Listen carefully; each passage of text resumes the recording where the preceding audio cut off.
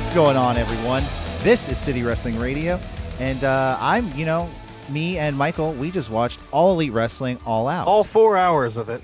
All 4 hours of All Out. We were all in for All Out, all here. Is everybody here? It's just you and me, man. I know. Nonetheless, it was exactly as advertised. You will be all out after you're watching All Out. I'll say it right then and there. I haven't felt this way after a pay-per-view since WrestleMania. I'll give it that. That's not good. That is not good at all. Oh, well, we'll get there, Corey. Okay, well, don't forget to like, share, and subscribe at CWR415, Facebook, Twitter, and Instagram. It's the best way to stay up to date with City Wrestling Radio, especially, because we post stuff from time to time. Check us out. Also, as you may know, if you are a avid follower of City Wrestling Radio, you would know that it's Saturday, and you would think, hey, where's my retro Sunday Night Heat review? Because it usually shows up Saturday night, Sunday morning. It's all right. You're going to get it still on Sunday. It's coming out Sunday night this week. And me and Jose Oseguera reviewing WWF Sunday Night Heat, Episode 6. We are 1 week removed from SummerSlam 98. So, guys, stay tuned later for that episode. Yeah. Yeah, but while you're... real quick, if you want to catch up with the episodes, click whatever little icon I just put right there. So, click it. Watch it. Love it. I'm looking for the icon right now, and I do the overlays on these things. You know what? I do magic. All Elite Wrestling, like I said, it just happened. What did you think of the show overall? You are the All Elite Wrestling expert here at City Wrestling Radio, Mr. Michael Vergara. Can't just will that stuff into existence, Corey. No. I don't claim to be an expert on anything wrestling related. I just watch it and just put my word vomit all over this goddamn infrastructure. But nonetheless, yeah, All Elite Wrestling All Out, September 5th, 2020. I thought this was easily their weakest pay-per-view. Probably the weakest event they've probably ever. Okay, I'm not alone. I thought for a moment I was in the boat by myself because there was a lot of good wrestling. You go to Twitter and you are totally not. I just post things on Twitter and I only look at things that people respond to us at CWR415 on Twitter.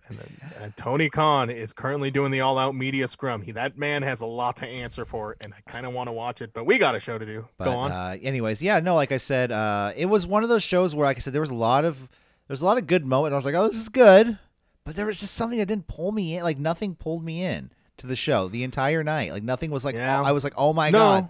There were moments where I was like, holy, that sucks.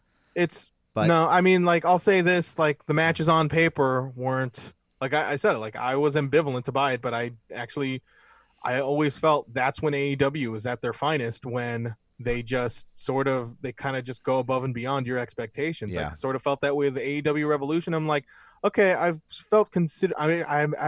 feeling considerably weaker, but I will just go against my better judgment. And I mean, it's not without its just unfortunate events that it had sort of, I don't want to say no control over, because there was definitely elements of the show where they definitely had control over. In fact, they should have had more control over. And I'm just reading this right now off Twitter right now. Sean Ross Sapp of Fightful.com. As I mentioned before, Tony Khan, the post-show scrum, the stuff that I always try to look forward to. Tony Khan, Sean Ross Sapp of Fightful.com just tweeted out, Tony Khan says he called for the Matt Hardy match to end. The doctor checked on Matt and cleared him to continue. Hardy went to the hospital as a precaution, but seems fine. Listen, I mean, Tony Khan has, again, like I said, he kind of has a lot to answer for. That was probably that had to be the first question to be asked, because let's face it, this is the main takeaway from this pay-per-view: the broken rules match between Matt Hardy and Sammy Guevara. We'll get more into it as we get into the show, but yeah, just that. As a quick update on Matt Hardy, like you said, he was taken to the hospital, but apparently he's fine. So this is according to them too.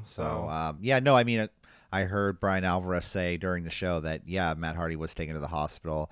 Reby Hardy, Matt Hardy's wife, who I know is very vocal on Twitter about anything. She was not happy about this at all. And understandably so. I mean, come Yeah, on. she's tweeting. She was, let me make this absolutely clear, minus the expletive she posted. There is nothing entertaining about a concussion. Shame on everyone in that. Gosh darn! Of course, I changed that building.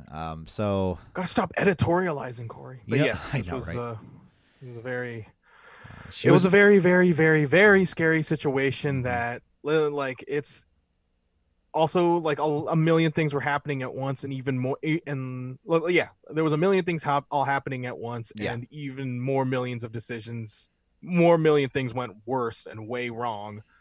That it's and the call was for it to call off that match, and the fact that that continued, Matt Hardy and out the Well, scaffold. we'll Again, get there, and you know, I just feel like that's the main. That was just sort of the thing because over like right after that match, you could just feel the energy significantly get sucked out of that throughout that entire show. Because I mean, I felt it myself. Like going into Shida and Thunder Rosa, that was a great match, but I was also, and I felt like everybody you were else was all out. just wondering. No, was just wondering what the fuck is up with Matt Hardy, and just could not Yeah. stop thinking about that, despite the fact that Rosa and Shida just worked their asses off. Yeah. But yeah, And it's a bummer for them in that position to have to, you know, they probably know Matt Hardy too, and they're probably good with it. They're probably sitting there wondering too what happened to their friend, and have to go out and perform. Yeah. So, and it's just that it was the wrong call. It was thoroughly the wrong call to have that continue that match, and to have that match just go straight to the finish where Sammy falls to the crash pad off the scaffolding, because Matt Hardy never should have just walked on his own volition at all. He should have just been helped and just called that match off immediately. yeah. And B, he never should have fucking went onto that scaffolding also. Yeah. And the fact that like all of that stuff continued, and like despite Matt Hardy insisting on that match continuing, again, we kind of beat this like a drum, no pun intended. You have to protect the wrestlers from themselves. And sometimes the music they want to play isn't the right or good music for the company. And that's just my Good stuff. point. Good stuff, Corey. That's just my point of view. And it has been for a long time with AEW. But I love it. I mean, I love AEW in general. That's what I'm saying. But this, like I said, they're not perfect. This was a massive misstep, and they got a lot to answer for. And I haven't seen the Tony. I am looking forward to see the Tony Khan scrum. Maybe that was the only thing they said, but he said about it. But he has a lot to answer for. This was Taz said they don't run a sloppy shop. This was probably the sloppiest like any wrestling company in like anywhere like that's pretty much done. Because I can say with confidence, if this was WWE, they would have stopped this. Definitely. I think Matt Hardy. Maybe, I don't know. I can't completely say that. I think nowadays they would have. I think back in the Attitude Era, no, definitely they would have let it keep going. I mean, he just got his bell rung, you know. Yeah, but well, yeah. We'll get anyway. All Elite Wrestling, All Out, September 5th, 2020. You want to say anything else before you get into the whole buy-in thing? No. I mean, let's just get into the pre-show, the buy-in, the AEW buy-in. I will take care of the buy-in, take a little help off of your workload. And, I mean, it was just a couple matches. Serpentico versus Joey Janela started the show. The match kind of sucked to begin the show. I don't know, like Joey Janela is starting to wear out on me completely. Really? I thought the end of the match was really good. Because I feel like at a certain point, I thought... Because it ended? Is that why you liked it, Corey? No. At a certain point, Serpentico kind of kicked it into full gear, and there was some moments of Serpentico that I haven't seen before, and I was like, damn, that guy can really work. Even though we've seen him in AEW Dark, but we haven't seen him work like this fast and this, fluid. I have to admit, I was kind of one foot in the door when on my intention of this match, but I remember from what I was seeing, I thought like this is getting pretty good, and that was probably like the third act of that match. Yeah, apparently Serpentico and Luther now are a tag team. Yeah, that's been going on for quite some time. Oh, okay. I know he had some like 3-person team. It was Serpentico, Luther, and it was like somebody else, right? Sure. Yeah. It's AEW Dark, dude. Like that is just stuff to like play into the background. Or do a podcast about in 22 years. Well, I mean, Joey Janela did take a scary looking fall off the top rope at a certain point to the outside. Pendico goes for a senton. Janela gets his knees up. There was a cool spot, though, where it was a Death Valley driver into a thrust kick into a blue thunder bomb, which I wrote down before Tony Schiavone forgot because he was just like, oh, yeah, it was a Death Valley driver into a... Yeah, look at him right there. Avalanche Fisherman Buster to Serpentico, followed by a kick out. Luther gets involved by grabbing the leg of Janela. Janela eventually hits his elbow drop and wins the match. So the end of the match was fun, but yeah, I don't know. Next up, which I thought was a really, really good match, but the first part of it was pretty slow, and I don't know. I expect more. I don't know why I just said it was a good match. It wasn't. What was the match? The tag match. Long John Silver and Alex Reynolds versus Private Party. I just don't feel like these two teams flowed well together, actually. I actually gave my attention to this match because I have been quite a fan of the Beaver Boys, John Silver and Alex Reynolds of the Dark Order. Is that their name? I think the Beaver Boys? Yeah, they that's what they were used to be called. I think they're 3 and 4. I can't keep. No, that's the one thing is that they are a fantastic tag team, and I actually want to. Oh, they're an excellent tag team, and I thought this was push. Sort of an excellent tag team match, Corey.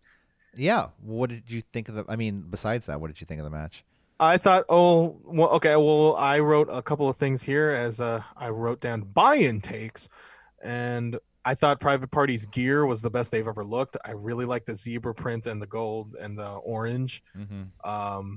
But yeah, the tag was also excellent. I really, really was fascinated watching Private Party continue to evolve. Yeah. I'll say that, like knowing what they were and knowing what they are, what I'm seeing right now, like they're not at their apex, but you can definitely see like these guys getting better way down the stretch, and like they are a hefty investment, but I feel like it's going to pay off, and when it pays off, it's going to be great. And I think out of anybody, if I can only choose one out of 2 members of the Private Party, I think it's Quen. I think that guy has a lot of potential. Mark Quen. He's been kind of filling out too. Like he's getting a bit more muscular and having just, in shape. Yeah, no, those Dark Order guys are really good, and then also Private Party. They're getting better, like you said. Private Party. Yeah. But the Dark Order just looked fantastic in this match. I think it's because you never bet against the Beaver Boys. Never bet against the Beaver Boys. Are they from Portland or something, or from Beaverton? Sure, why not? I don't know. They did hit like a bunch of combos, move, like it was just move after move after move.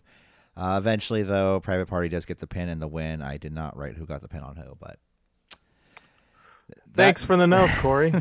That's just what happens when I check out. Yeah. Good thing you be prepared. Be prepared for these notes, Corey. Yeah. Pyro. Okay, we get to the main show.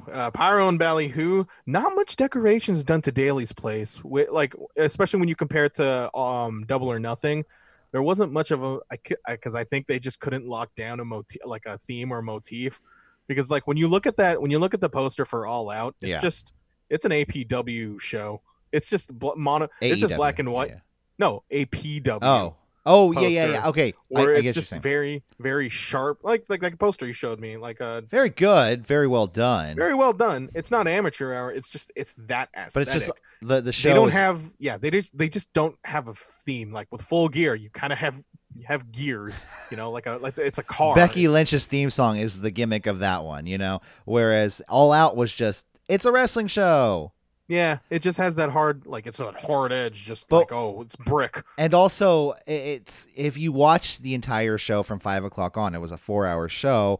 Plus, if you were, for some reason, just like at the house cooking and you just had the other stuff on in the background, like the red carpet, it's discernible from a Dynamite. The buy-in, like how everything started technically at 2:30.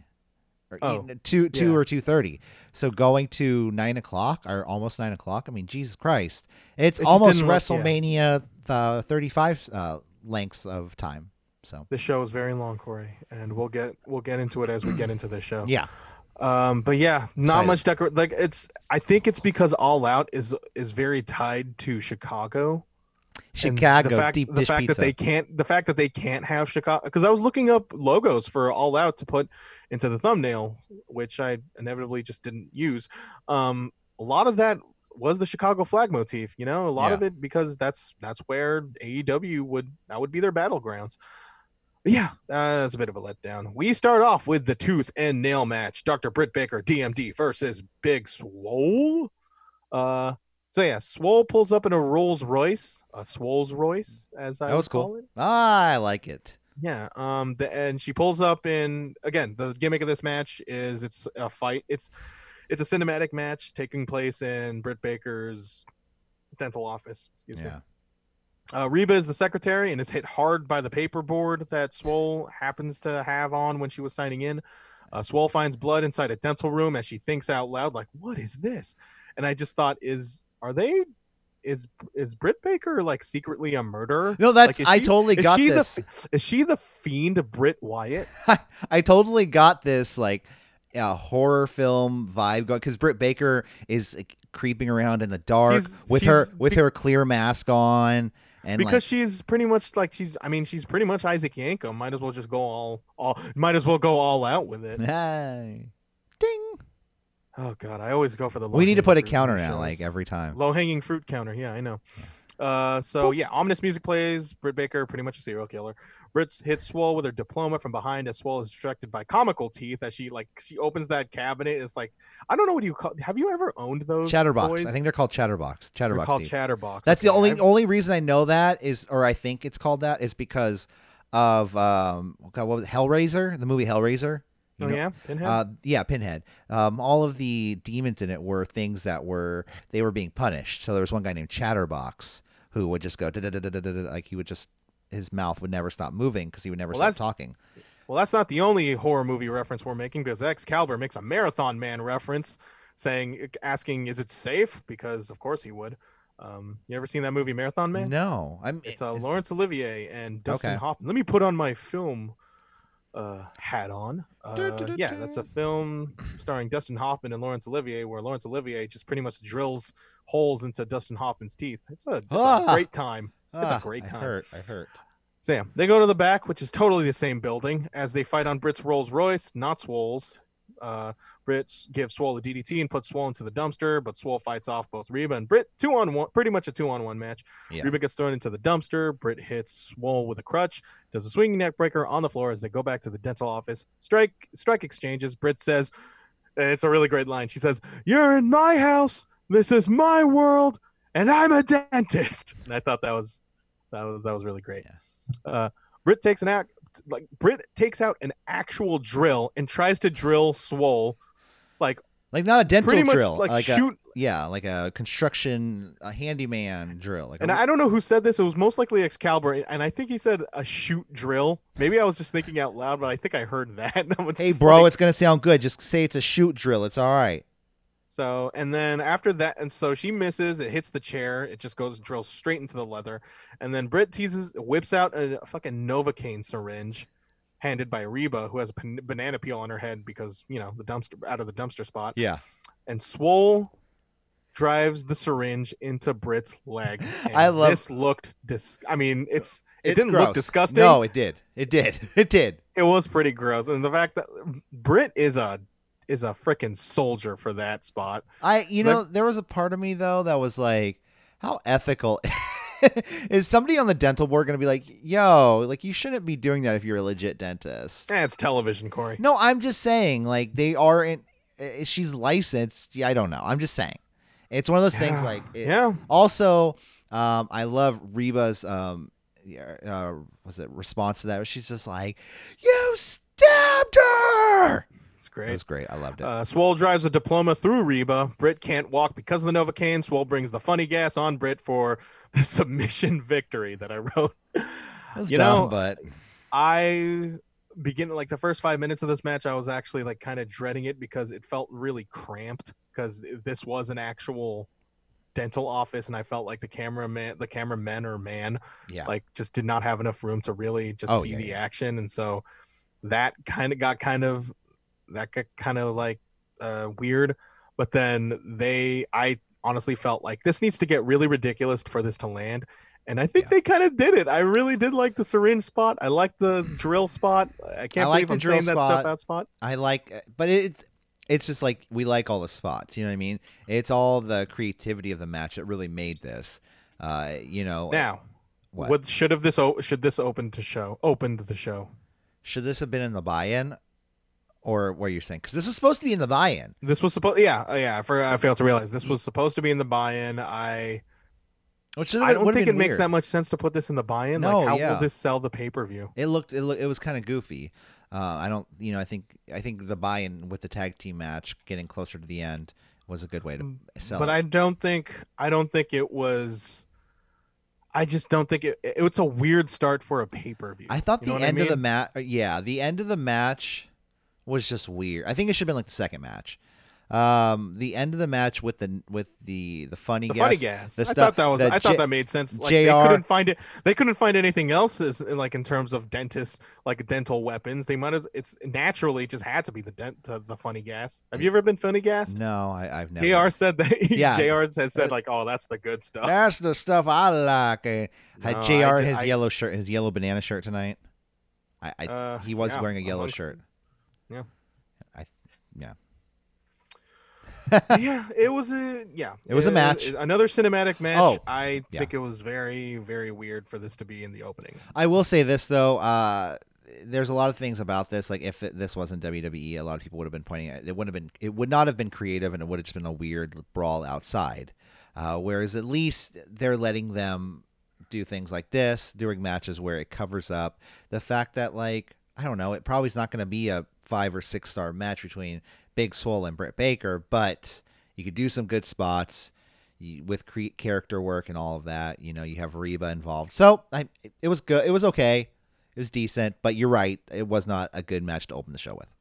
Full discretion to the viewer out watching this video. I plan on drinking gallons of water because it is so hot in San Francisco. And it's not just hot in Jacksonville, but as somebody who has to say all this stuff out loud, I will take as much water breaks as I can get. Corey. No, do what you can, because it's hot in Florida and it's also hot here in San Francisco. It was like 9. It was hot. Excalibur by the main event. He just had to like let out a guys. I say this with a luchador. He didn't. I'm paraphrasing. I say this with a luchador mask and a suit. It is 95 degrees, and yeah, like I bet you those guys, like the commentary team, just fainted as soon as they walked to the back. Yeah. But nonetheless, I mean, it was hot all over the place. It's summertime. I mean, it's hot, baby. Woo! So, I mean, I don't know. I'm just trying to give you time to drink water. Oh no, I was. Yeah. Young Bucks versus Jurassic Express, Jungle Boy, and Luchasaurus. They like early in the match? They gave a shout out to Reggie Miller and his son, who told everyone in an NBA playoff game. I think it was I forget which one, but he gave a shout out to Luchasaurus, saying that's his son's favorite wrestler. Oh, well, that's nice. Thanks, Reggie Miller. Jungle Boy starts things off with Matt, and both are really fast dudes who make it hard for podcasters like us to take notes on. Thank you both, boys. Marco is with a bum leg, just like Tiny Tim, annoys Matt to a point where Lucha gets the upper hand off of him. Yeah, the Bucks are working complete heels in this match too. They're being complete heels the past 3 or 4 shows. Because the story of the match told by the commentary team was that the Bucks have this added aggression. They're frustrated. They're pissed off. That's not the only person that's going to get pissed off on the show. Nick gets double teamed with a half Nelson spinning tail kick combination. Lucha gets double teamed again. No regard to podcasters. They do a bulldog drop kick combination. Thank you, Excalibur. Jungle Boy does that Hurricane Rana. Matt counters his DDT with a locomotive Northern Lights, but on the 4th go around, Jungle Boy gets draped by the neck, looking real unpleasant. I don't think that was planned. And Matt does a 4th on the outside, putting Jungle Boy over the barricade. They continue to build heat on Jungle Boy. Commentary puts over the added aggression that I said earlier in the review. Yeah. And they said, JR says that aggression sales. Marco slips Nick out of the ring, face first onto the apron. Ref doesn't see it. Lariat to Matt, hot tag to Lucha. Big guy hot tag shit. Lucha does an Undertaker rise up, which I thought was a bit of a nice homage. Yeah. I think. And he continues that homage by chokeslamming both of them and But does a doesn't do standing like moonsault afterwards. like a That kip. classic Undertaker standing moonsault. Yeah. Gotta love it. Yeah. Lucha does a crossing star a la Kota Ibushi, but from the apron. Over the top rope Hurricane Rana from Jungle Boy gets powerbombed, destroyed a Luchasaurus. Matt continues to goad on Marco Stunt and then just super kicks the shit out of him. This kills Marco Stunt out of the match. Draping senton 450 to Jungle Boy, 2 count, BTE trigger, but misses. Lucha prevents a Melcher driver, an extinction level event to Matt. Nick stops the count. Lucha then dives beyond the barrier. They kick the shit out of Jungle Boy to a point where it just looked really just upsetting. And then all this leads to a BTE trigger to Jungle Boy for the pin and the win. And I thought this was an outstanding tag match. Like, I feel like with this added aggression, I don't think you're beating the Bucks anytime soon. I think this is all sort of a build up to FTR. And like after that FTR match, I'm super not sure what the actual direction is. Yeah. But because it's the Bucks healing it up. Now, again, they don't have to go under the caveat of them going all the way heel. They have added aggression to their style, but they were working heel, and now I'm just sort of yeah, especially super kicking Marco Stunt. I mean, hey, listen, Marco Stunt, the stuff that he does throughout those matches, like grabbing the he's ankles, just a to child. prevent. He's a come on, man, give the kid a Well, benefit of you the know doubt. what? Sometimes kids will charge Moxley or grab the leg of somebody at ringside, and they're kids. Kids will be That kids. dude is 23 years old. What? Like, he's 23 years old. No, I don't even think he's 23. I think he's older than that. But then he's like they know that ahead 45. of time. So like, listen, you get what okay, how would you feel if, like, you worked in a restaurant before, like how would you feel if a kid just went into the kitchen and started like just putting his finger on all the prepped food or all that stuff? Have you ever worked for a manager with kids? No, I'm kidding. No, I mean, I've heard of that Did shit you happening. super kick that kid? Yeah. Because that proves my point. Yeah, super kicked him. 8-year-old kid. That's why I got fired. It was just like, hey, I was like Shawn Michaels just walking around with that chef coat on, just super kick. No, like, legit. Like, I just kicked Jeff. Were you ever in a kitchen with a manager with kids? Like, did that actually? No, like, but I've heard of fuck kids things up? running amok in restaurants, and I mean, See, don't you want to super kick at one of them? yeah, I See? do. I'm right. You're wrong. Anyway, this match was great. What'd you think of it? It was good. It was a great match. I thought they both did a wonderful job. I mean, Bucks playing heel. I don't know where it leads because even later in the night, I thought it was going to lead somewhere, but we'll get there. So yeah, we'll see what happens. Luchasaurus continues to amaze me. He's got that Reggie Miller bump. I think he needs a more of a solo push eventually.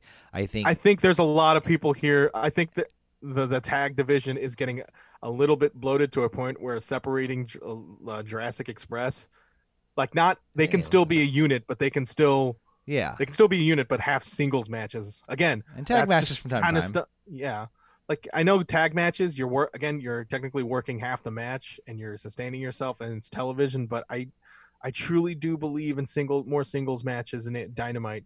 And I think I'm just sort of a stickler for that. I'm kind of old fashioned about that. But look at Luchasaurus. Like, he's a great look that kids love. He's one of the best. He's one of the most athletic people on the roster. You know what I mean? He's tall. I mean, listen, he can't do that every week, though. You can't do that every week with Luchasaurus. I mean, like that.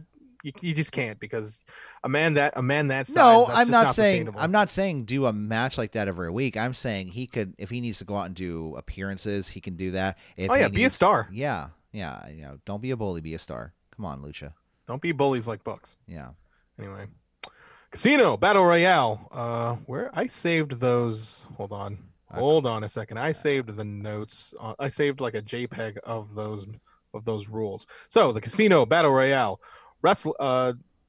Justin Roberts reads out the rules, which I'm going to read out loud as well. Wrestlers have selected a card from a special, quote unquote, special deck. The suit of card they selected determines their group. Every 3 minutes, we shuffle the deck to see which suit comes up. After all suits have been exhausted, the wrestler who drew the Joker card will be the last to enter. Over the top rope elimination rules. So, boy, was it a Joker. Oh man, boy was it. Now I'm just trying to get my actual notes here, because I don't prepare. But yeah, for these things. Taz joined Yeah, I got commentary. Well, Taz joined the commentary table. Is what I was saying, Michael. I had that too. Out first, yeah. Don't overstep your boundaries, Corey. Hey, NXT. I'll stay on the NXT side, sir. Stay in your lane, biatch. Out first is Christopher Daniels, Trent, Rock Hard, Jake Hager, The Blade, and Ray Phoenix. They all got their individual entrances, which was a bit of an improvement from previous Casino Battle Royales. It was quick, and it wasn't just. Hey, they were quicker versions because they had to. Yeah. 3-minute intervals between the next groups. Hager seemed legit hurt from someone's headbutt, and I just thought like he was kind of overselling from the corner, and I was like, oh no, Hager, he seems hurt. Yeah. I mean, you don't want to see anyone get hurt, no matter who they are. It's a battle royale, so I'm only writing noteworthy stuff. And so I just wrote the next noteworthy. So the Joker came out. No, the next noteworthy thing was the second wave of guys, which was Kazarian of SCU, Santana and Ortiz of Proud and Powerful, who just straight up who attack Chuck Taylor, who was also entering, and your favorite, Will Hobbs. Yeah, Will Hobbs. Own. And I wasn't expecting. I made the joke. I was like, "Oh, Will Hobbs is going to win the battle royale." I wasn't even expecting him to be in it, and I was like, "Holy crap, that's awesome!" It's this great might to see. actually happen. I didn't think he would actually win, but he did go considerable distance in the battle royale. And was it Sean Ross Sapp who said, the AEW people in the back are really high on Will Hobbs. Hey, good for him. And he has brand new gear, so. That's awesome to see him have new gear. Man. You know, we need make that money. That's all I'm saying. Need that talent, man. So yeah, Will Hobbs eliminates Blade right from the get-go.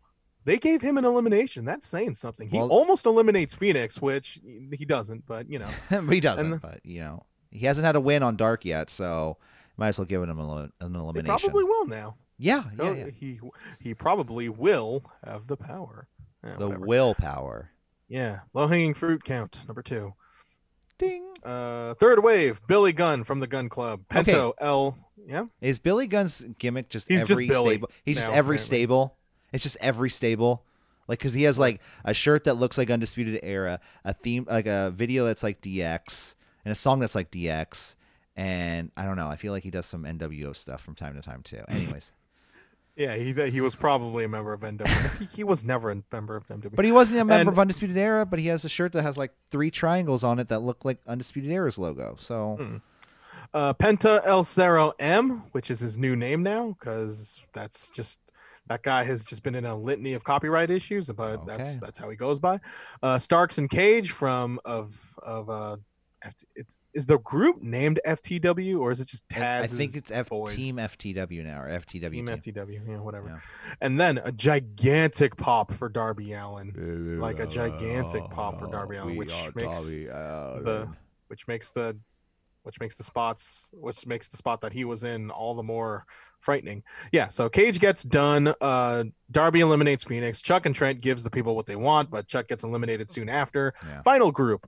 Shawn Spears walks over to the commentary table. Eddie Kingston, The Butcher, Sonny Kiss, and Lance Archer, who immediately does a corkscrew. And then right after that, Sonny Kiss eliminates Jake Hager. There we go. I thought that was very surprising. Good for Sonny Kiss. Yeah, it's good to see Sonny Kiss get a pretty good elimination like that. I wonder if they're going to have a program with Hager and Sonny Kiss. That's not going to be upsetting at all. Yeah, the guy who spouts like pro-Trump stuff versus the person who loves themselves and wants to be, Yeah, but Sonny Kiss gets immediately eliminated by Cage. Trent eliminates Santana.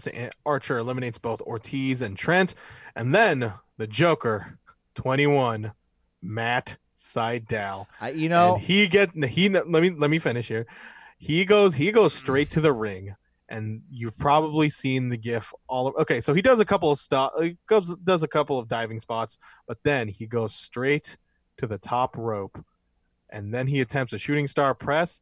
He gets the spin wrong, and he lands straight to he almost flips, but then he almost lands straight on his neck on that. Like, he attempts a shooting star press on Will Hobbs, and then he just fucks up Hobbs like, where'd you go, man? Really fucking bad.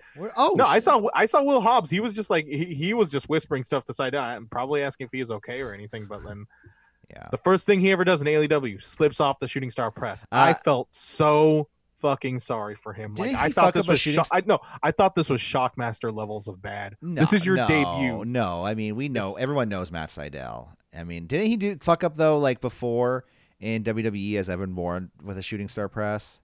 I mean, sure. I have never really followed Evan Bourne. I used to love him as Evan Bourne. Him and Kofi Kingston too as a tag team. Air Boom. And last time I saw Evan Bourne was in a match versus Matt Riddle at Defy in Portland. So, which was fun. That's the same show. Just add the other notches on your badge. That's Corey. the same show where Matt Riddle said, "Whoa, they got pizza here, nice." Yeah. Cool. Stark takes out a body bag and thumbtacks set up by Cage. So they fill. So did they fill the body bag with thumbtacks? Yep. They stuffed that because it didn't really look. It wasn't really illustrated by the cameras. I was kind of unsure. It's like, are they filling it with thumbtacks? But apparently they did. Yeah. And they put. Yeah, I was gonna say, who's to say if they actually had the tips on them? You know what I mean? We just saw metal being poured out. Like I didn't see full. They stuffed Darby into the body bag filled with thumbtacks, and Darby with it as Cage tosses Darby off the ring into the ramp. And this looked rough as hell. Yeah. Like honestly, if it wasn't for the match after this was probably like the worst. I mean, there are like so many fucking terrible bumps in this show. I just don't get how this is very rough. I don't get how Darby can land like that and be okay. Like, how do you fall back without seeing where you're going? It took him a while to get up too. That was I can't help. Like, it didn't look. You don't really get a good look of it, but like there was his head probably landed on those steps. I think AEW's taking it a little too far, man. I'm sorry. I think it is. I'm sorry. I'm going off the deep end over here. And I think after this show, like I can see them kind of stepping it back a little bit. There's a reason why like death matches aren't on USA Network and being watched by 100. This isn't even a death match. Don't even do this. This isn't even a death match. But what I'm saying is like things like this. It's like it's gonna get on national level. I don't know. It's just. It's fun to watch sometimes. I gotta get through this match. Sydal eliminates Spears, Hobbs spine buster Sydal into the tacks. Cage and Archer stare down and exchange strikes. Cage becomes a fucking luchador and does lucha things against Archer. Hobbs gets Cage onto the apron. Archer kicks both of them out. Final four: Sydal, Archer, Butcher, and Eddie Kingston. Butcher.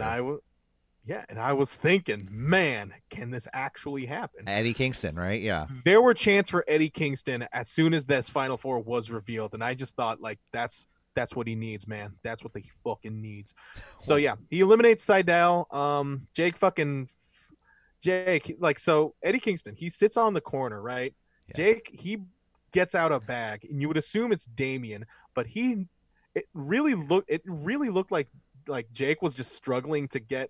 He was just like struggling to find his timing of the spot, and it also looked like he couldn't get the snake out of the bag too. I wonder if there was a real snake in there. No. And he decided, and it was to a point where I felt like Jake gave up and just threw the bag at Eddie, and Eddie was like, "What the fuck am I gonna do with this shit?" But then, alas, it got into Eddie.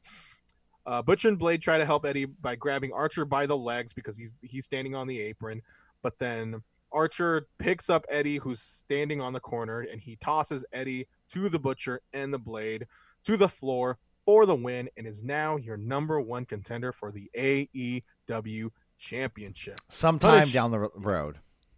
Yeah, they were never clear on whether or not this is for Full Gear. Or I think it is just on a Dynamite. You think it's? I think it's Full Gear. I think it's Full Gear because they were very vague about Full Gear as well. Also, because Lance Archer was at the, and that's one thing too. Present at the main event. Yeah, that was one thing that bummed me out. Like once Lance Archer won, you're like, well, fuck, I know what's going to happen in the main event now. We're not going to have Lance Archer versus MJF. Like that's not going to happen. And I didn't have a good feeling of MJF winning the title tonight, but I don't think you didn't feel that way from last week's Dynamite or this week's Dynamite. Well, I felt like Moxley. Reverse momentum, Corey. I'm just saying, it was telegraphed. The ending of the Go Home Dynamite. I know, but I don't agree with like that all that time where it's like, well, this person went over here, so this person has to win now. Well, I don't. it happened, Corey. Yeah, and I think it's dumb sometimes, but anyways, I'm just saying Archer winning this was totally like Made sense. It I thought, but the thing is, wasn't horrible. also, Yeah, it was good. wanted. Yeah, I'm going. No, I was saying it was good. It wasn't horrible.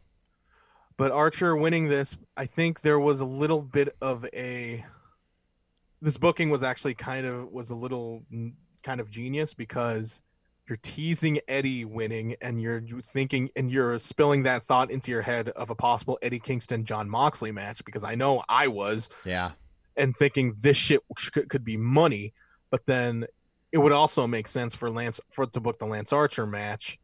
So you're dipping that, you're kind of just dipping that seed, you're planting that seed, of the potential of an Eddie Kingston John Moxley match. And who knows, they might have a match down the road before Lance Archer. Like, I want Eddie Kingston to be a part of that echelon, because I think that they need to shuffle the deck a little bit in terms of the main event picture. Yeah, and yes, Lance Archer, he is great. His matches against Moxley in New Japan were great.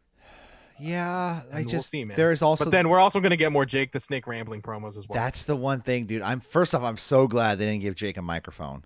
Like, I don't know if it's this newfound sobriety that's giving him this energy or what. Oh, so you're telling me he should just get drunk, be an alcoholic again? He'll be better. No, I didn't say that. I didn't say that at all. I was just saying, it's like, I don't know whether or not it's the I think, but no, before we would get Jake, Jake's talking like that. But Jake now is like, he's fast, he's quick-witted, he's a little bit more quick-witted, he's a little bit more honest. Sometimes he can't control Archer, and he's concerned. But sometimes he's so quick-witted that he's just rambling. I'm like, okay, Jake, calm down. Him throwing the whole snake thing, if there was a real snake in there, that was a really botched spot. That was a terrible spot. I feel bad if there was a real snake in there, because this isn't the first time where he's fucked up with a snake and possibly hurt the snake. I mean, it happened in the past a lot where he stepped on snakes and it was just like, well, fuck. He stepped on the snake. Oh, well. It's just like, I don't know. There's a certain point where I'm just like, think about the animal, dude. Like, I don't know. That's just me thinking about animals over here. And Michael, are you there? Yeah, I'm here. Okay, good. Yeah, I know. Remember, I can't see you, so. Yeah, you can't, because, Matt Hardy versus Sammy Guevara. Broken rules. And broken it was. Here we go. We are at the Jaguar Stadium. Matt calls for Sammy. Sammy comes in with a golf cart, tries to run him over, but he can't. He crashes onto the patio thingy. And then they go to the scissor lift. They go off to the scissor lift. It rises. And then Sammy spears Matt. Okay, so Matt tries to do a side effect on Sammy first. Sammy reverses it. Which would have probably been safer. A lot safer. Sammy spears Matt off the lift and Matt's head back, and then the back of Matt's head lands straight to the concrete. Yeah. And they were trying to go through the two tables. Immediately after, I'll just go over this match right now. Yeah. Aubrey immediately whips out the X, and at that point, I thought it was legit. I hope it was legit, because if it wasn't legit, that was kind of just the double-edged sword throughout this match. If it was legit, this is terrible. If this wasn't legit, this is also terrible. Might even arguably be worse, because they kind of fight some more. You start to wondering like, oh, what's going on here? I wrote on my notes, shoot or not, concussion angles in 2020 just isn't fucking cool. Yeah.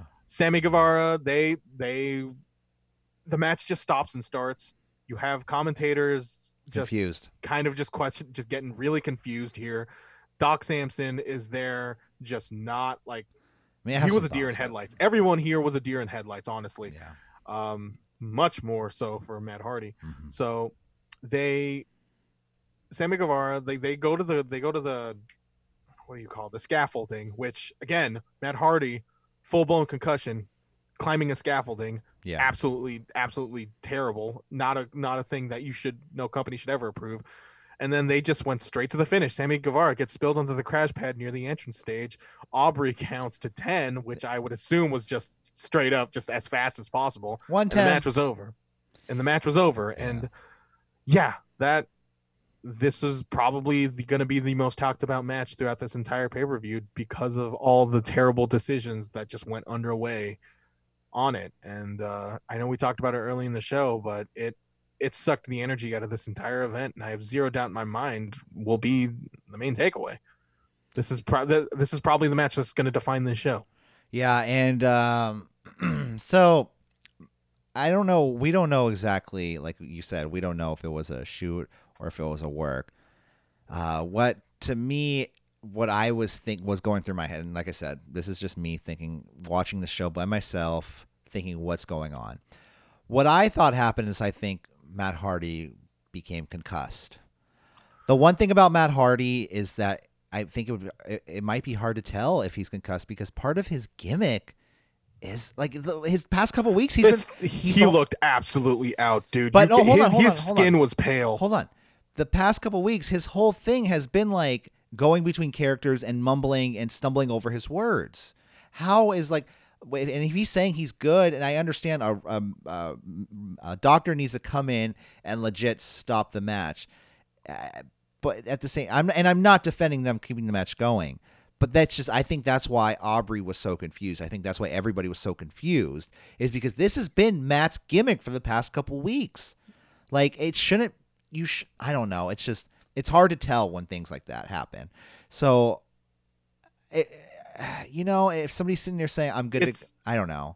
It's to a point where you have to protect Aubrey did throw the X up. She threw that X up a couple times. Thought, like they are going. That's the thing. I don't think it was a work at all because this would set a horrible. Like I know at WWE would do this some various times where they work an X into that match, but then you are setting a horrible precedent or at least a very slippery slope once you work that into a match. Yeah. So, but okay. So one thing you were talking about before, though, is this match, and I don't think we really stressed about this part of the match. The match ended at a certain point. The bell rang. Like the match, and they continued. Yeah. So the match ended when Aubrey threw up the X. So at that point, even JR sitting there saying things like, "Well, if Matt Hardy's unable to compete, then he lost." So it didn't fit the storyline at all, and so. It would completely ruin the storyline. So many things were happening at the same time. That's what I'm saying. And then Matt Hardy, hold on. Matt Hardy walked up into the arena, and then they were like, okay, ring the bell again. And I was like, first off, what the fuck? Like, no, that doesn't happen in wrestling. Matt Hardy was unable to compete. Kayfabe wise, shoot wise, he could have been concussed. Like, I hate to get all JD from New York up in here and start getting angry, but they should have stopped the match. A doctor should have gotten the flashlight in his eyes and should have known if he was concussed. And if not, shame on them for doing a concussion story angle. That's why I don't think they are doing a concussion story angle. Then right now they're damned if they do and damned if they don't because they fucked up. If somebody fucked up, this spot wasn't thoroughly fucked up. The spot wasn't set up properly. The spot wasn't set up properly. How are you going to do that on top of concrete? They overshot that table. They should have had more tables set up. They should have known if they were doing a running spear, like somebody who does physics. I don't even do physics, and I could tell you they could overshoot it. I don't think they can continue this feud because really this is all that. It's just been cursed from the get-go. You had that whole chair thing and you had this whole table thing. I can't think of any more. It was one table. It was, I'm looking, well, technically I think it was two. No, it was two tables. It was two tables. But it looked like one. They only landed on one table. The rest, like Matt Hardy's head just landed on the farther side of it hit the ground. Yeah. I'm literally watching the video right now. Yeah. Oh well. Did you see AEW on TNT's Twitter account where they showed that and it had a hurt head emoji? Really? Yeah, that was that's very. It was honestly pretty tasteless on their part. Cringy. All right. Anyway, I'm gonna keep an eye on Twitter, but I'm also gonna keep talking to you. So let's keep this going. Thunder Rosa versus Hikaru Shida. Again, these poor women. They have to follow that up. Again, they fight to a stalemate. They do the double drop kick. Shida does the elevated chair spot, but Rosa does it to Shida. Shida gets the rear naked choke, but Rosa gets the shoulder down to break the hold. Rosa does the Romero hold that Super Dragon does, which Excalibur points out, and bumps her head into the turnbuckle. I remember Hurricane doing that spot various times, which always looked great. Shida drives the knee to Rosa. Rosa teases a DVD on the entranceway, but Shida stops it. She eventually does it on the apron. which is way safer, I guess. Kimura to Shida, but gets the boot on the bottom rope. Superplex on Brett's rope from Shida. Shida then does a Meteora, and Rose's head almost hits the stairway. And I'm just like, oh my fucking God. Again, but thank God that it didn't happen. So it was just a routine Meteora spot. They exchange strikes. Shida does a stretch muffler, gets one of the arms, but Rosa reaches the ropes with the other. And then a Reynara to Shida, but Shida rolls her up for a 2. And then a Tamashi to Rosa for the pin and win. Titles retained. I thought this was actually a very, very good match between both these women. Probably the best in Shida's entire career. I thought it was just what this division needed. Yeah. But in the context of the show and this very environment, it did not do it any favors. People were still perplexed on what was going on in that match. Honestly, that Matt Hardy match. I wasn't sitting here like perplexed. The unfortunate part about this match for me is I missed it because I started to feel the like pay-per-view fatigue at this point. Like I'm like, we still have another half. Sure, it wasn't the beer that you drank. The one beer I drank, Michael. Okay, lightweight. The one beer, yeah. Well, beer makes me tired. Okay. Yeah, no, it makes sense. But yeah, I got to go back and watch it. Unfortunately, I missed it. Yeah. It was a pretty good match, Corey, and in a bubble, quite literally and figuratively. In a pod. This was pretty good. Hikaru Shida just killing it. Yeah. Up next, Kip Sabian and Penelope Ford announce that they're getting married on Dynamite, and then Sabian teases who his best man is, but he's gonna appear on Dynamite. And then Corey, he plugs his Twitch account, and then he does it, and then he snaps his fingers, and it says All Elite Wrestling approves this message. Approves this message, yeah. And I thought that was a very, very funny dig at WWE. But I gotta say, making digs at WWE in a show like this, yeah, they got more stuff to worry about. Kind of rings hollow. Yeah, they definitely got more stuff to worry about. With this show. But then again, for those two who don't know, WWE enforced an edict where wrestlers can't Twitch stream or have YouTube channels. So no cameos either. Yeah, no cameo. Oh, well, that's kind of the thing. They changed, like Sasha Banks already changed her name to Mercedes on that account. But Sasha Banks. She looks like it's her camera. Hey guys, this is Mercedes. Hey, you know what? Sasha gave me a shout out as Sasha Banks, not Mercedes. So, no, it wasn't me. But the one thing about this Kip Sabian and Penelope Ford thing is I don't care. Hey, it's just a wedding angle on Dynamite. Sure. It's for what? What angle are they setting up? They're setting up the best man, I guess, and he's most likely just Sabian's new partner. Is it Matt Cardona? I don't think so. Or Kurt. Ever since Jimmy Havoc got released, they need a new third person on that to make a stable, and so they might as well just plug it on Dynamite for us to tune in. But congratulations to them for them getting married. Penelope Ford, what she was wearing, like it was a skin colored like thing, like a top, and it just looked very, very suggestive. She's very attractive. Very attractive. She's very attractive. Dark Order versus Cody's friends. Corey, take it away. That's me. Well, there were things that happened, and I need to pull up my notes because notes happen and things happened. Okay, so Dark Order versus Cody's friends. Was not into this match at all, though. I will say that to begin with. All the men brawl, and I think the real story of this match, the one thing focusing on, the couple things, was Colt Cabana and Dustin and his kind of back and forth he was doing with Brody Lee, Mr. Brody Lee to be exact. Dustin and Brody are the two that officially start the match. Cabana has new Dark Order gear, at least colored to the Dark Order's colors. We get a backbreaker side effect combo to Stu Grayson, hot tag to Cardona, a TKO to Grayson by Scorpio Sky, rough raider to Grayson to Grayson and Uno. All of Cody's friends, they're getting their moves off, but it's just... This was a tag match. It was a tag match. QT calls for the Diamond Cutter at one point because, they know each other. Dustin wants to brawl with Brody Lee, so he says, let him tag me in. And for some reason, Brody Lee's like, yeah, all right, go ahead, tag your partner in. They go back and forth. I don't know. Eventually, so the end of the match had Brody Lee hitting the discus lariat to Dustin and tagging in Colt Cabana. Colt Cabana gets in the ring. He's told to just pin him, but instead of just pinning him, he goes for the moonsault and misses, and Dustin wins with the inside cradle. So Cody's friends win. Yay. Yeah. This was a great Dynamite match. This shouldn't have been on the pay-per-view. No, considering how long this was, and it was 15 minutes. Yeah. I will say that after the match, though, Brody Lee, he's pissed. He's yelling at Colt Cabana. Yeah, this advances that storyline, I'll say. Yeah. Which, it's you would want on pay-per-views, you would wish that storylines would kind of end, but the fact that a storyline advances on a pay-per-view, and I get it, you got to have people tuning in on Dynamite because really that's sort of the lifeblood of All Elite Wrestling in general, or which is BT the television or deals. whatever. And I mean, television just matters the most than it ever has been in the history of wrestling. And yeah, this was pretty much like tune into Dynamite and see what happens. Well, especially what's after this. After the match, Tony Schiavone, he's backstage. He's interviewing Dustin. He informs Dustin that he is now the number one contender for the by decree of Tony Khan of the for the TNT title. And Dustin, he is ecstatic. Like, oh man.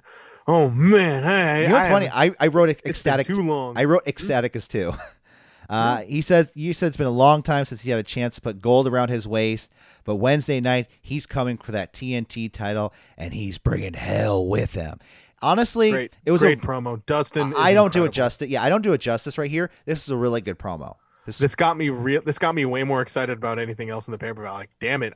If anything, I know like the TNT titles should only be defended on TNT, or is it a rule? Is it only supposed because the TNT title that was won on a pay-per-view? Oh, you know what? First champion? They did all night. All titles are on the line tonight. Well, not all titles. The TNT title was not on the line tonight. So, I think that Dustin versus Brody Lee should have been the pay-per-view on the pay-per-view. No, because Dustin's friend TNT, or they would rather just have that on Dynamite. They got to have something on Dynamite. Yeah, that's true. Yeah. But I think it would have as a show though. I think it would have better served it for the show. Yeah. Again, in an isolation, but yeah, I know you got to book ahead. Ahead. Yeah. FTR, Cash Wheeler, and Dax Harwood with Tully Blanchard versus Hangman Adam Page and Kenny Omega for the AEW World Tag Team Championship. Hangman has tights. Yeah, Hangman has decorative tights. Decorative tights. I don't know whether or not this is going to be a one-shot thing, but he looks like Edge when he has tights. He looked a lot thinner. That's the one thing I kept noticing with the tights. Maybe it's because he's wearing his big black. Black is a simple. Because I think because his thighs are kind of tucked in. They're within the compounds of those tights, so he does look a little bit more svelte. What I was saying is, black is a slimming color. So yeah, I mean that. Plus, clearly, what I'm looking at right now. He was definitely hanging. No, I don't know. Anyways, hanging man. Yeah, I don't know. But yeah, I just thought he looked like Edge. Yeah, I don't know why. I think it's because of the blonde. It's long blonde hair. It kind of just, I don't know. There was a frizziness to it. Yeah. Yeah. Kenny Omega's entrance. This was, I mean, I get it. It's a pay-per-view, but it looked like way more elaborate than you usually get out of your average Kenny Omega entrance. Like they kind of put the full stops. They had like a extended Titantron. Insert video, which I think this has Singles Run written all over it. Oh, he's gonna get new music. He's getting a whole. Everything's gonna get cleaned up. All right, I am just gonna say this entire match out loud, uninterrupted. Corey. Oh God. Okay, bell rings. Paige wants to start. Cash and Paige, meat and potatoes wrestling. Good amount of match is whether Paige and Omega can trust each other. High boot and guitar crusher combo to Dax. They build heat on Paige. Ref Paul Turner couldn't see the tag when Omega made one, so various distracted ref spots. Paige rolled up Dax and went way beyond 3, but no count. Hot tag to Omega. Hot tag things. You can't escape to Wheeler 2 count. A good chunk of this match is Omega just handling both FTR members without Page. Goodnight Express is attempted but thwarted. Everyone getting their shit in. Tiger Driver 98 to a 2 count. Kenny hits a turnbuckle off an attempted V-trigger. They work on his knee. Knee bar from Cash.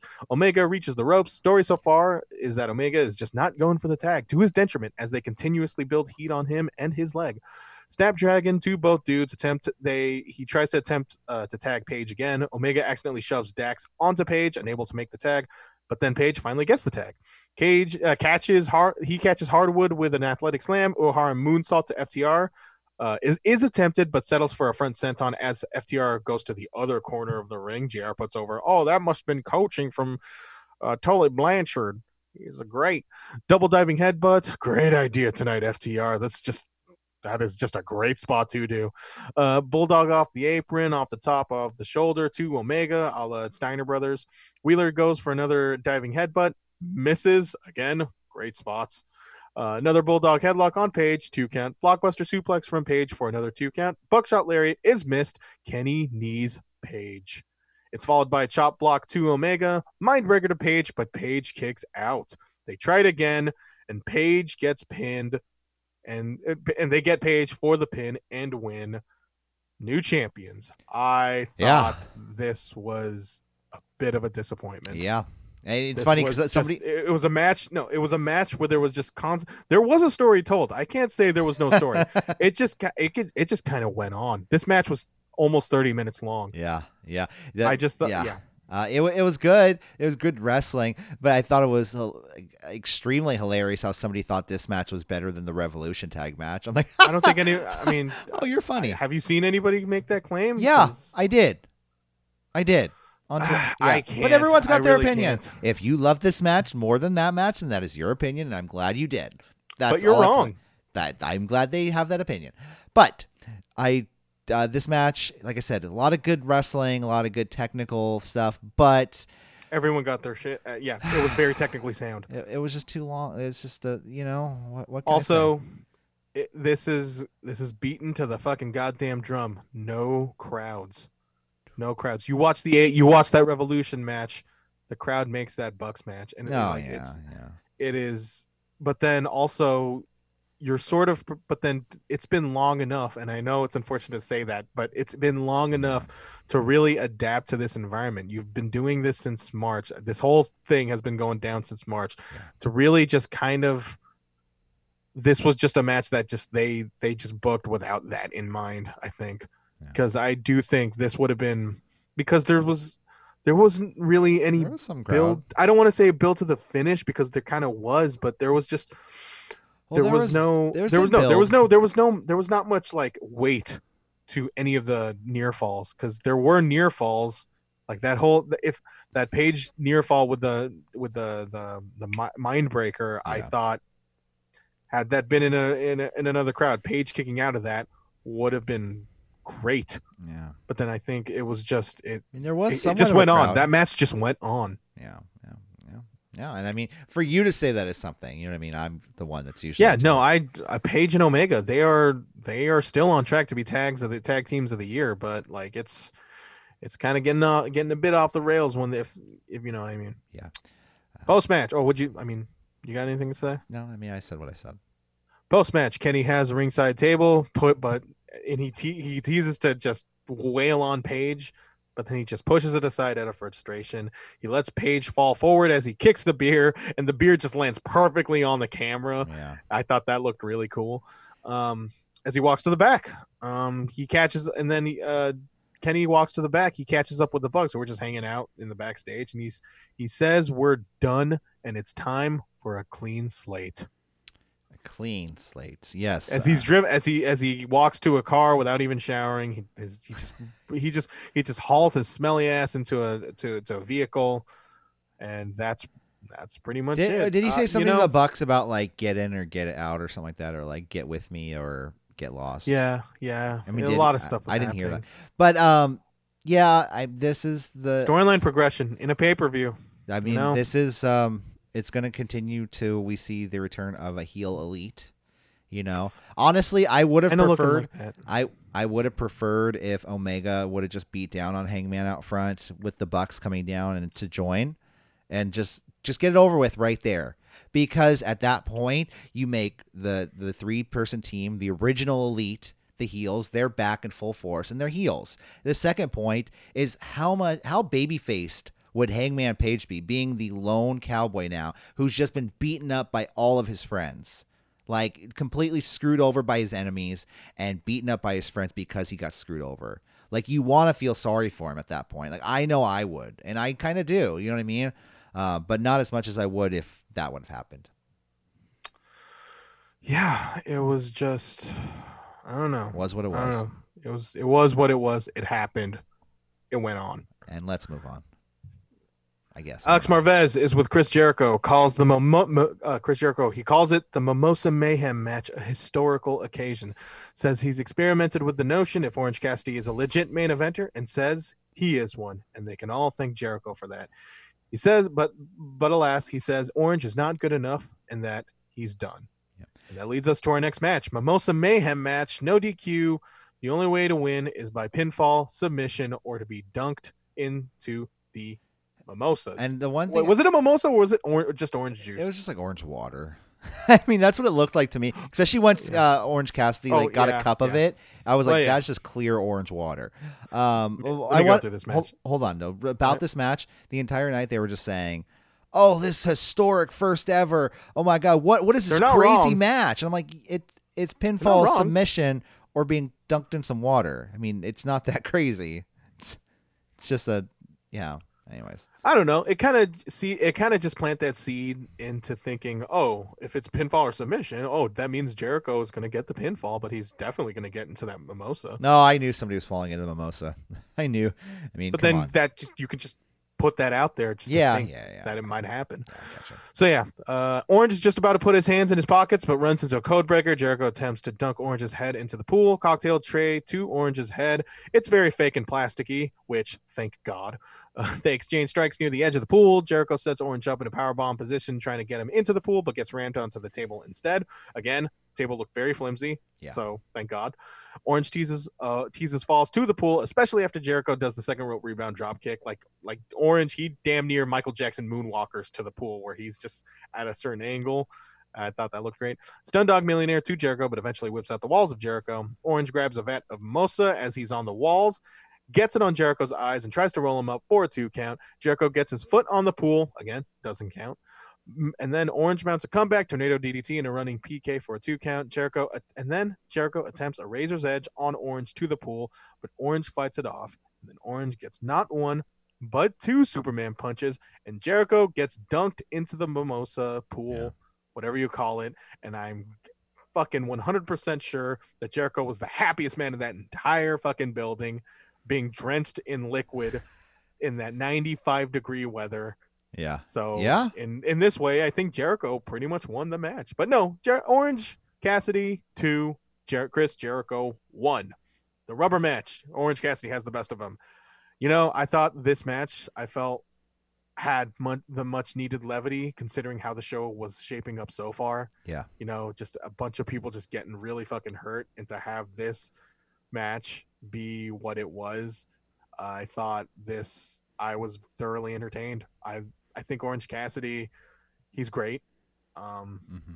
This isn't like they clearly want to make Orange Cassidy like a sort of a breakout star, and that's just this is how you do it. Honestly, the Chris Jericho is really trying to see if he can make this work, and might as well, right? Might as well try.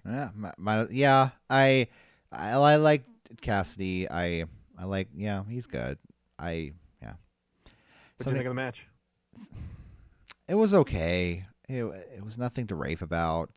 I don't know. I didn't make me feel anything. I was just watching the match, and there were some Was good it spots. The fact that we were also 3.5 hours into the show? That could be it. Like I said before, the pay-per-view fatigue. Wait a minute. I thought you fell asleep.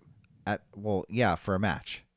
So you fell asleep during the Sheeta match? Okay. Yeah. I literally woke up at the end of the match, and I fell asleep during the entrance. You just zoned out. No, I was laying in my bed watching the pay-per-view. I tuned out for a minute.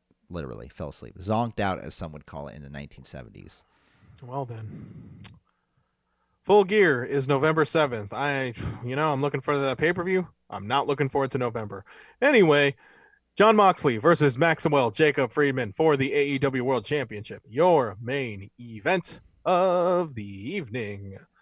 MJF's Yeah. MJF's theme song is very like the background music to somebody's YouTube video. Like, hey guys, check us out every week. Subscribe, click right here, and we'll see you later. Yeah, that's Mickey Ruckus for you. So, John Moxley, he enters. Someone tries to tackle Moxley from the crowd that he was distantly entering from, and was snatched like a fucking purse. They were on top of this motherfucker like crazy. Moxley and then you saw Moxley just kind of just looking at it like he was kind of drawing attention to a point where he's honestly trying to draw attention to it, which I think was probably not a good thing to do. But Moxley's Moxley. Bell rings. I got some stuff on Tony Khan and Matt Hardy, but after just say it out loud. No. We'll talk about the match, and I'll talk about it later. Bell rings. MJF immediately goes for the headlock. MJF yells, "Sorry, folks, you're getting wrestling tonight." Archer and Jake are just staring from the stands. MJF utilizes N64 wrestling video game tactics with an in and out of the ring sort of style, hoping to catch Moxley as he enters the ring, which is what I do.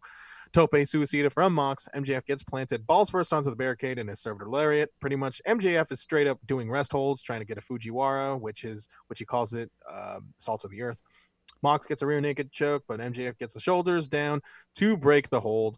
Wardlow throws off Mox on the apron as MJF drives Mox's left arm onto the apron. Mox's left arm or shoulder is pretty much the story of this match. MJF whips Mox's arm an entire being into the corner, and I thought that spot would have looked even cooler if they didn't cut to the corner turnbuckle cam, because that corner cam never catches anything. Yeah, no, they cut to it too late. Every spot. Yeah. MJF breaks his rule to exit the ring and is greeted to the ring post to his face, which leads to him bleeding profusely. Mox tries to pop his shoulder back into place with the turnbuckle. I thought that was a pretty nice visual because, it's Mox. It's Moxley. Mox attempts a powerbomb, but his shoulder gives out. Gotch-style pile driver to MJF for a 2 count. Mox then bites MJF's head wound. MJF responds by biting Mox's finger on the top rope. Wait, how did he bust his head open again? He was slammed into the ring post. Okay. MJF then responds by biting Mox's finger on the top ropes and then jumping and leaping to Mox's bad arm as Mox was holding onto the ropes. They exchange strikes, release German from MJF, which Mox immediately responds with a lariat. 2 count. Mox stares down MJF, who spits at his face. Mox gets pissed as blood is dripping and tries to do a paradigm shift out of spite. Excuse me. Oh, the ref was like, "No, you can't. Bryce Remsburg was super adamant. You know what this means."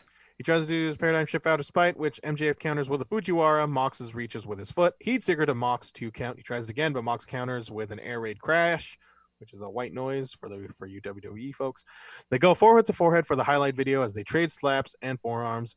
Muay Thai knees from Mox. MJF uses Bryce Remsburg as a shield and uses the fuckery to poke him in the eye. Yeah. At this point, MJF is just going shortcut after shortcut.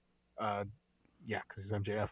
Mox gets the sleeper as MJF is just gushing blood. MJF pulls in the ref, so he couldn't see the fact that he mule kicks Mox.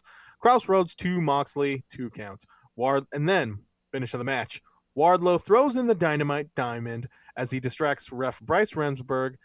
As soon as he tosses the dynamite diamond, MJF fails to catch it. He drops it on the ground. He tries to look for it, finds it, and then as soon as he finds it, he's staring Moxley in the face, and then he realizes his fate because Bryce Remsburg is currently being distracted by Wardlow, with us giving the opportunity for Moxley to give him the paradigm shift, and then he pins him.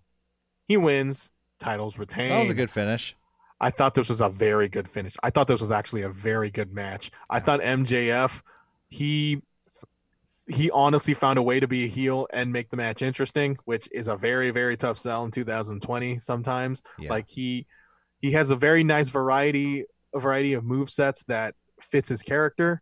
Like he like the pacing of this match, I did not feel fatigued watching this match. That there was a story that kind of just kept my attention. Yeah. And I just think it's true. This guy has the potential to really just carry this company for the next 25.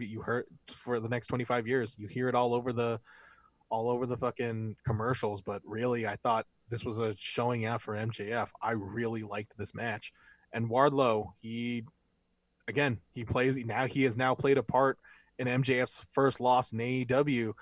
We'll see how that goes. And Moxley, he came out looking like he goes to the camera, he gives a shrug, he gives a smile, like Yeah. And then Bryce Remsburg post match, Bryce Remsburg like, did you paradigm shifted him? And then like you see Moxley, he's like, no. Yeah. He's like, it's it's like he's like a child in that regard, but it was still pretty funny. And Moxley, he raises the title. He gives the middle finger to Lance Archer as we close out as JR closes out the show, and that was all out. Yeah. What I was gonna say about Matt Hardy is I lost the article, unfortunately, but Oh, great. But I will say this: Tony Khan did. He was asked. He said we had enough time to check on Matt Hardy. We felt like the doctor would not clear somebody if he was not legitimately able to compete, and also said nobody pressured the doctor to clear him, such as Matt Hardy. So I mean, I don't know. That's just what Tony Khan is saying right now. So. Oh man, so I'm reading off Fightful right now, and the update says Tony Khan defends decision to let Matt Hardy continue wrestling at AEW All In. Like, that is not a headline you don't want to read. Oh, I'll just read it right here. Yeah, actually, yeah, I think that's where it was, but go on. Actually, no. Before that, this was the main event. What did you think of the main event? It was fun. I mean, it was cool. I mean, Jon Moxley's cool. I feel like you've said this about every match that I've reviewed so far. Yeah. Well, I mean, what can I say? Like I said, this whole show did not draw me. No. And I'm saying that is an indictment on this show. Like, you can't really knock it. And I think do you think it was because of the circumstances of what happened before it? Or I think it was the circumstances. It was the general length of the show, or everything. It was all of it, all the above. Yeah. You know, it was the length. It was the circumstances of how many people got busted over, how many would-be injuries were there tonight. You know what I mean? There was Matt Hardy. There was possibly MJF. I mean, I don't know if he bladed or he got busted open the hard way because, you know, I didn't exactly see exactly. I just noticed he was busted open at a certain point. And I feel like there was another spot in the show where I was just like, oh my God, like, simmer down. Like, I don't know. It's just at a certain point, somebody's got to start really. I don't know.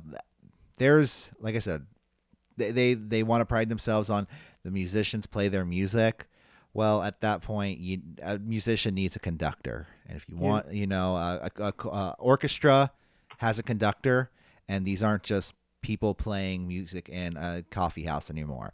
They're playing for the big leagues, and big leagues have conductors, and that's what they need to do. And if they need to start writing angles, or they need to start like somebody like not writing out matches, but what do they call it when they book matches?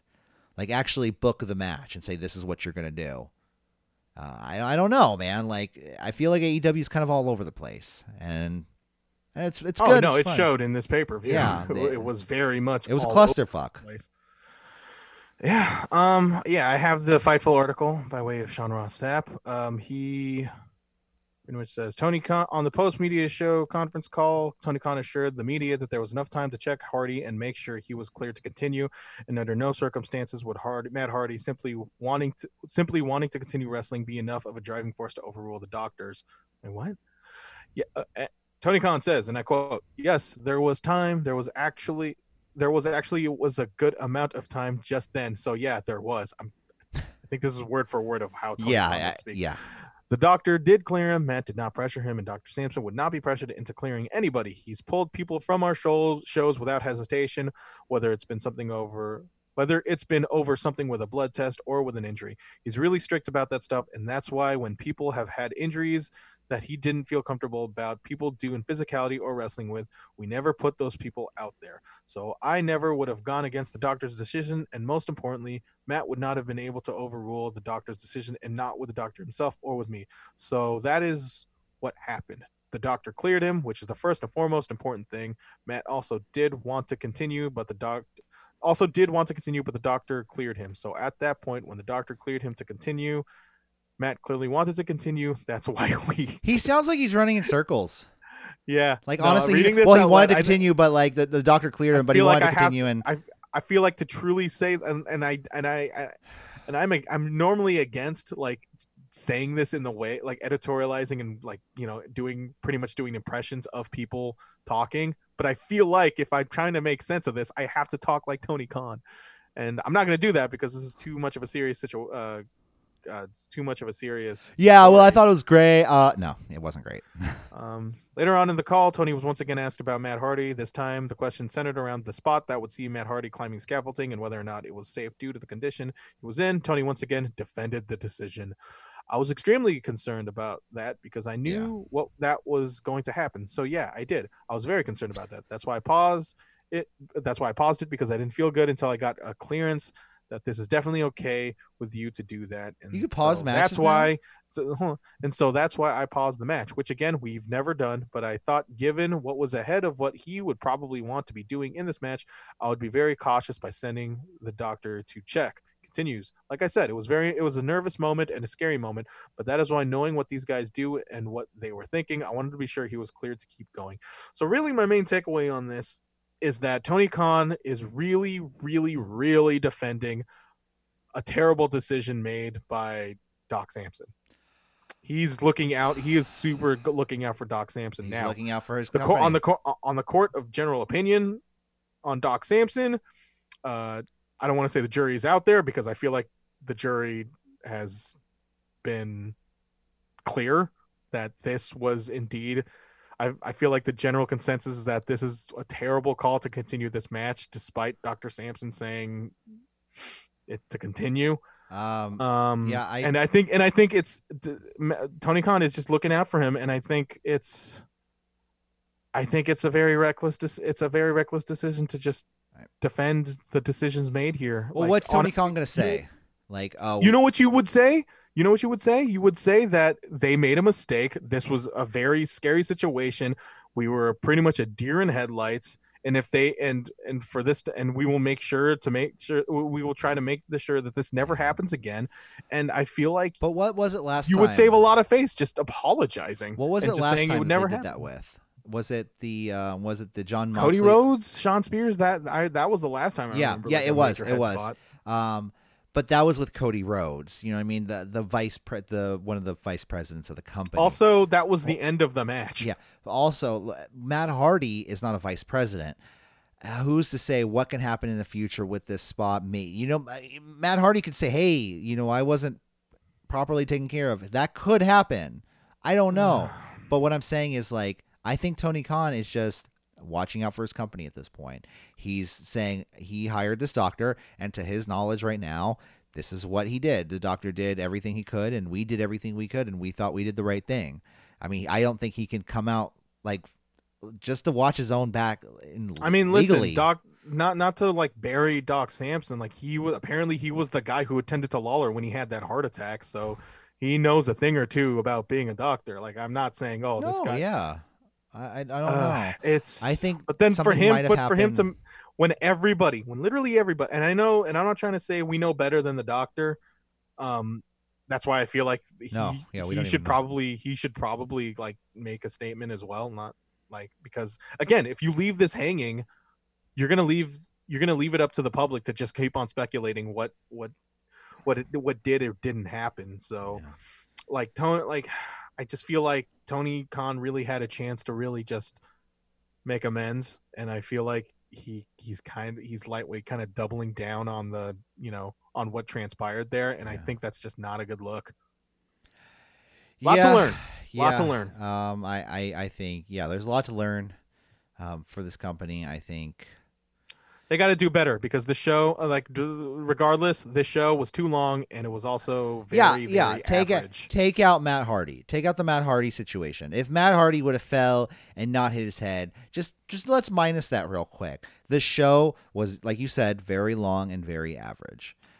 It makes me really think how much time they had to. If this was NXT, how much time Hangman and the tag titles match? It was 30 minutes. How much do you think they had to make up for Matt Hardy's match or any other match? Like, think about that. Think about how long that would have taken. Like, granted, I still think they should have just called off the match and just have that, Yeah. just fuck off with that time. It's just, Yeah. and here's hoping it's a learning experience for AEW, I hope and so, let's hope they learn, because and I hope they learn the right lessons now knowing, and it's kind of fortuitous to see what a bad, and I don't want to say, I really don't want to say it's a bad show, but it was well below their standards. It was a substandard show for AEW, and to see that happen in AEW, like, let's hope they do better. yeah. And and you want to be optimistic, but then this sort of stuff has happened before with dangerous spots. Yeah. Like, look at that spot from like Revolution with Bucks and Hangman Page, where Matt almost landed on his neck. Like, Yeah, what if he landed on his neck? Like, what would be the situation? I think it was just a matter of a situation that they were into, that they just had no idea what they were getting themselves into in that regard. So Yeah. that's all I got to say about that. Sorry, I just noticed Renee Young gets to go back and forth with MJF now on Twitter. So that's They very were doing that. Is that why you were looking at your phone this entire time? No, just right now. Renee Paquette said, "Very excited to watch my very handsome husband beat the hell out of the dork MJF." He says, "Your husband cheated in the match like a coward." She says, "This is a man's game, babe. You'll get there one day." Kiss face emoji. I can't wait till Renee makes her AEW debut. I thought she was tonight when Jon Moxley pulled up in the car, but I thought she would have given him a kiss and she would have just walked away. But yeah. So Cash tweeted out an hour ago, 1-star match, 6-figure bonus. So he was probably not happy. They're the tag champs and they got paid for the show, and yeah, the performance that they did, I mean, they might not be happy with it, but at the end of the day, they live to wrestle another day, So according to one of the takeaways from this wasn't the only thing Tony Khan said in the scrum. He also said, and I'm reading this off Fan Fight on Thunder Twitter. Rosa. Tony Khan says he's totally fine with AEW wrestlers monetizing their YouTube and Twitch channels and other social media properties. He wouldn't tell anyone you can't do anything outside of what we're doing. Well, thanks, Tony. Thank you, Tony. We appreciate that. I will. Yeah, I guess. I will. Thanks, Tony. Yeah. I mean, I don't know, man. It's It is what it is. The show, if like I said, Elite Wrestling, dude, wrestling's bad again. Great, don't you love it? I would say if this was NXT, it's a bit of a stretch. If I was doing the play-by-play, I would have given the show a 5 out of 10. But that's the NXT scale. That's not the AEW scale. I know you don't rate the show, so I'm not going to rate it. But I would have given it a 5 out of 10. Fair enough. Anyway. All right. Well, I guess that about does it here for us. I'm going to go actually watch Cobra Kai. I have to upload this show. I'm going to go watch Cobra Kai after I upload the podcast version of this show. So, all right. Don't forget to like, share, and subscribe at CWR415 Facebook, Twitter, and Instagram. And we'll see you later. Bye. We'll see you.